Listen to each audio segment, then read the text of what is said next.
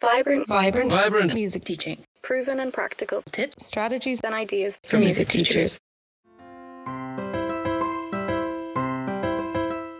Welcome to episode 30 of the Vibrant Music Teaching Podcast. I'm Nicola Canton, and in this episode I want to share 3 fantastic rhythm exercises you can do in just a few minutes of lesson time.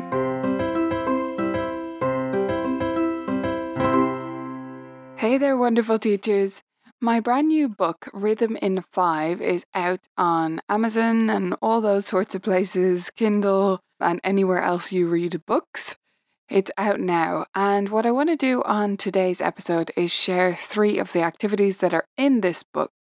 But first, let me just explain to you what this book is about and what it's for. So I created this book because most of us want to teach rhythm better. I see a lot of posts about this.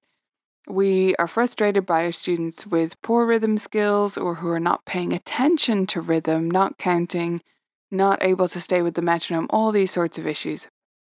And they all come back to the fact that this rhythmic foundation maybe hasn't been laid. Perhaps that student hasn't got extremely musical parents at home. Perhaps they just don't listen to a ton of music. Or maybe they just naturally don't feel rhythm as easily as another student, as we talked about in last week's episode.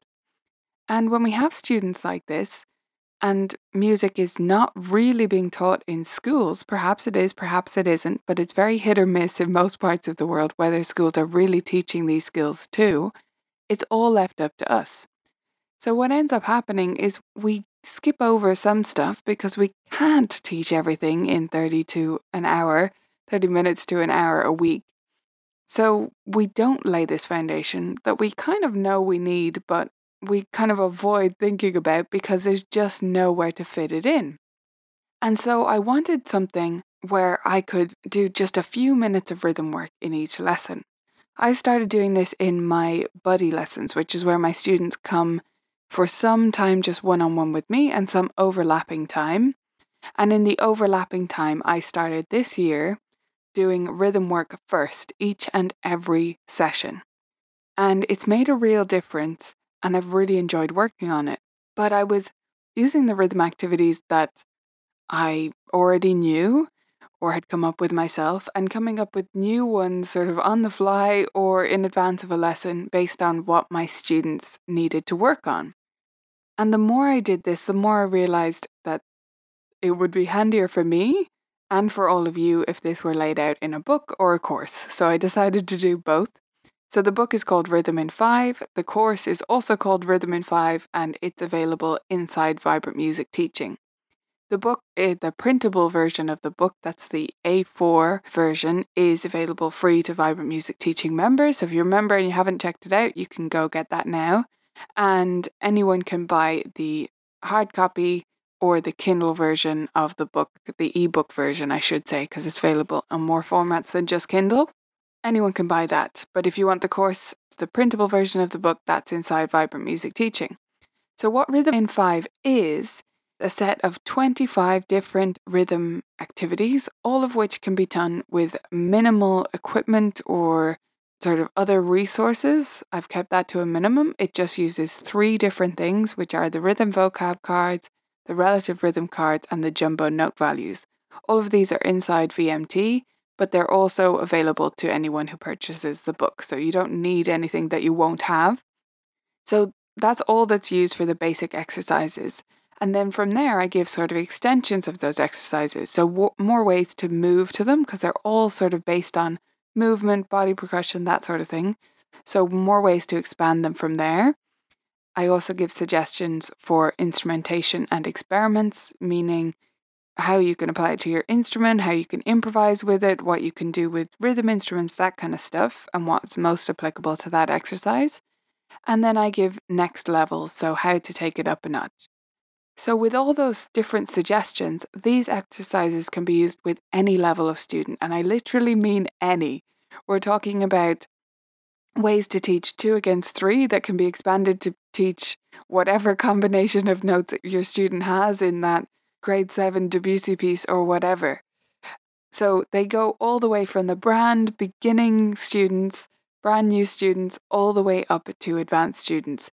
And each exercise can be used pretty much with every level of student with the adaptations I've given you there.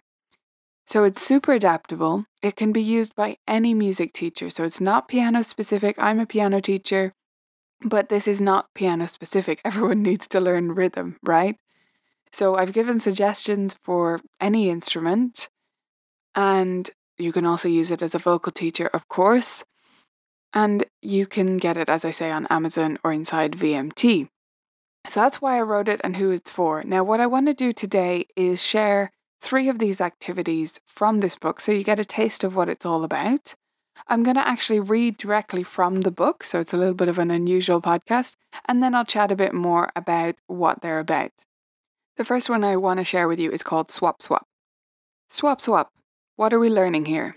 Swap Swap builds an understanding of how different note values relate to one another. Through this exercise, students will gain confidence in feeling various note values in any tempo. It's also fantastic practice for duet and ensemble work as they need to listen and tap at the same time. The basics. Start with ta and tt using clap for ta and patch for tt. Demonstrate ta and get your student to try it with you. Let's do ta together.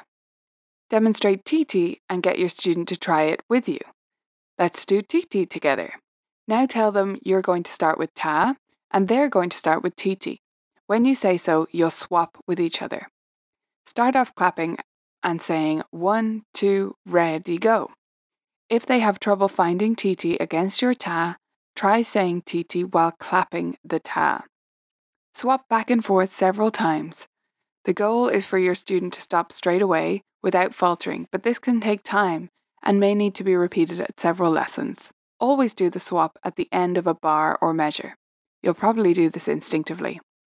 Do the exercise saying the ta and tt out loud, and then try telling your student to just think them. If you have multiple students, you can do this by splitting them into 2 teams. As students get used to the exercise, you can take yourself out of the picture and have teams of students do it by themselves. Next levels. I've given the example of ta and tt above, but this exercise can be done with any pair of note values. After ta and tt, try progressing to these combinations.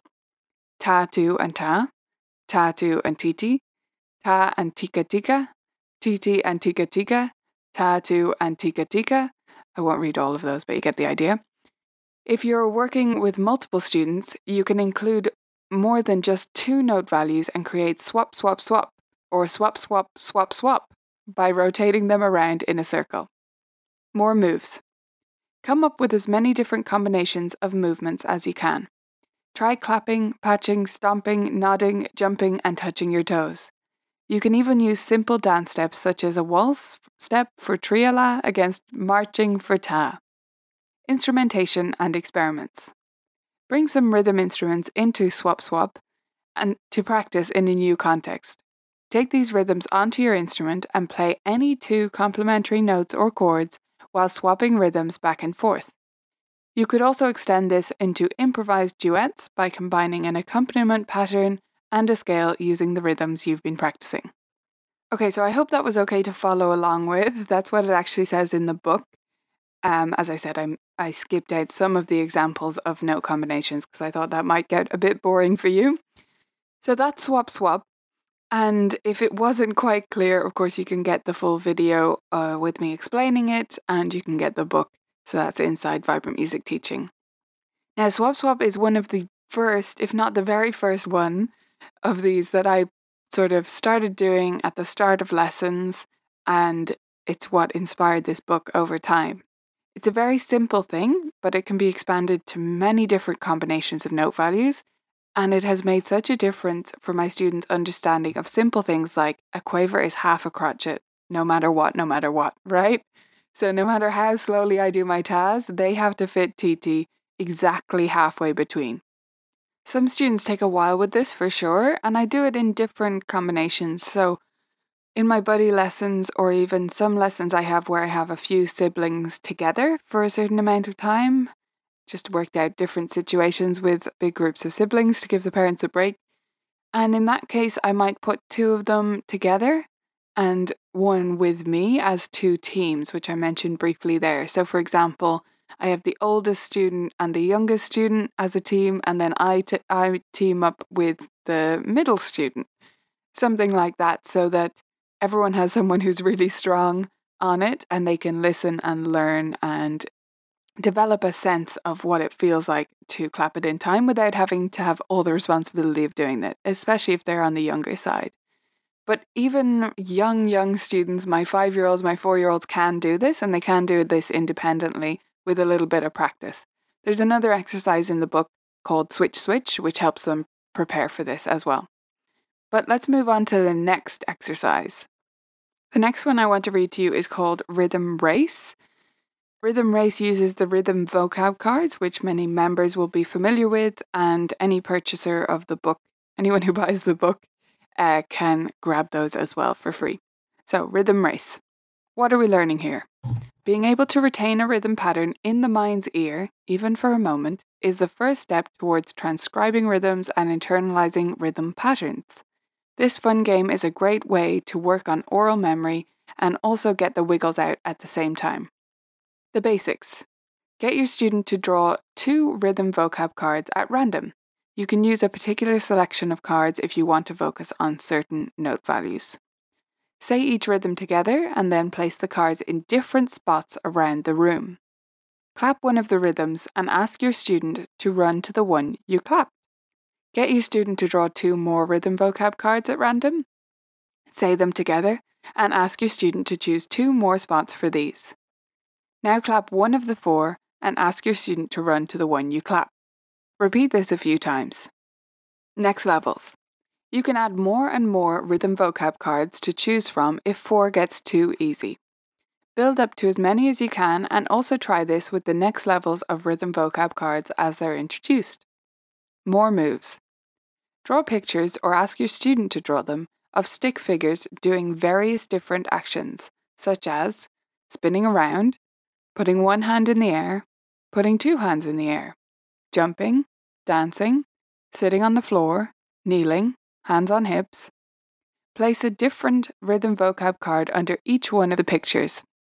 Now your student must do the matching action to identify which rhythm you clapped. Instrumentation and experiments.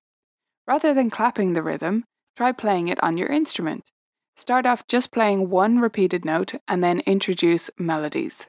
You might even be able to think of famous melodies that use some of the rhythm patterns and play those. So this is another one of the ones that I came up with early in the journey of creating this book, which is why I want to share it with you. It is fantastic, whether you have just one student or many, to have any excuse to get them up and running around a bit. I know you've all had that feeling where you're like, if they could just focus better. Well, the thing is, they would focus better if they got up and moved around for a minute and sat back down. So this is a great one to use as a brain break in the middle, or as a way to transition from one activity to another, in between practice run-throughs of a concert piece, whatever you like. It's a good way to just break away from the norm and then come back to it. And it is obviously fantastic practice for identifying rhythms and therefore internalizing what they sound like and how they feel and how they look. So rhythm vocab cards, if you're not familiar, are just small cards with, well, they're not that small, but smallish cards with 1 bar of rhythm on each one. There are 4 levels of rhythm vocab cards, and the first one is just 4/4 and includes dotted crotchets, quavers, crotchet rests, crotchets and quavers. I already said quavers. You get the idea. So it's limited to a certain, and minims. It's limited to a certain set of note values. Then the next level goes up, does 3/4 and also includes semiquavers. That's 16th notes for those of you in the US. So they progress in that way and they get gradually more complex, including syncopation, different time signatures, that kind of stuff. But each set stays in one time signature so that they can be used beside each other. That's really the way they're meant to be used. So by placing these cards around the room and running to them, your student is identifying the rhythm. Now we could have them just point, but obviously running is better because it gets the wiggles out and it's more beneficial for them in that way. We start with just 2 of the rhythm vocab cards so that they get used to the activity. on subsequent tries of this, like when you try it the next time, you don't need to do just 2 first and then add 2 more. You can do 4 straight away. 4 is a manageable amount for most students. And then I would add more and more rhythm vocab cards. So I would start with 4 and then add another set of 4 and see how they're doing, if they're getting really good at identifying between those 4.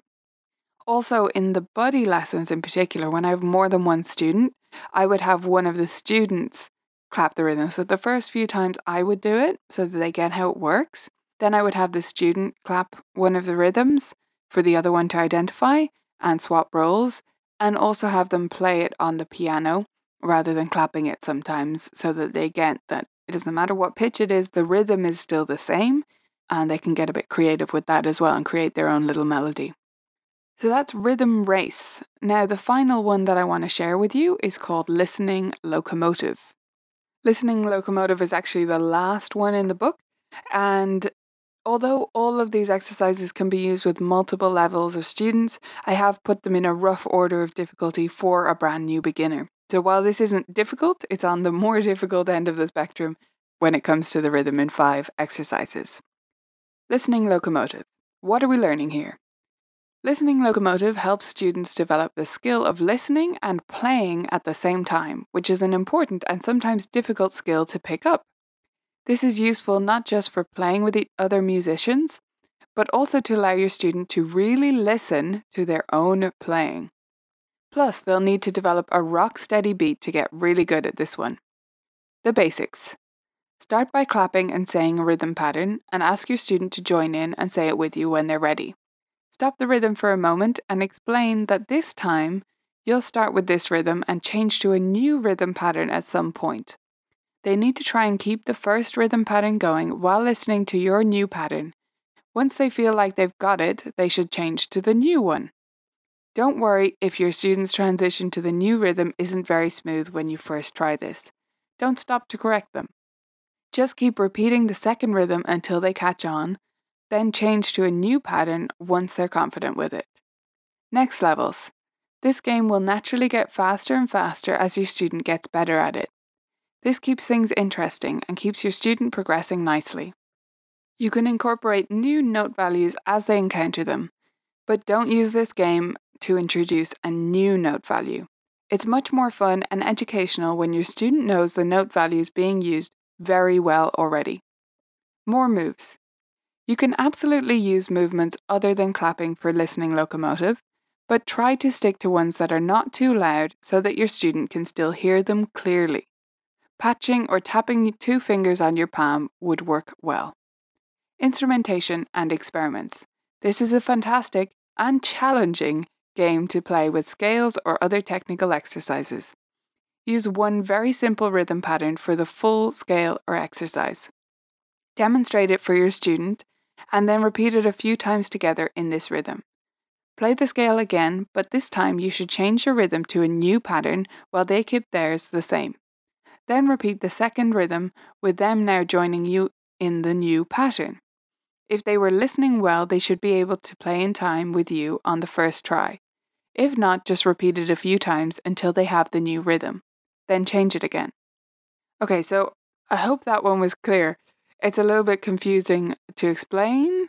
I think it's clearer in writing, obviously, and it's even clearer in the video, which is in the video course in VMT.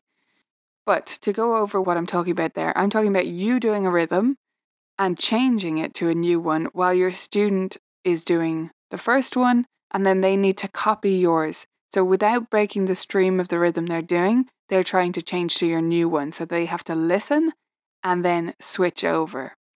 So as I mentioned there, this is great for scales. If you have them do a very simple rhythm, like say ti ti ta, or quaver quaver crotchet, or eighth note, quarter note, blank there for a second. Something simple like that.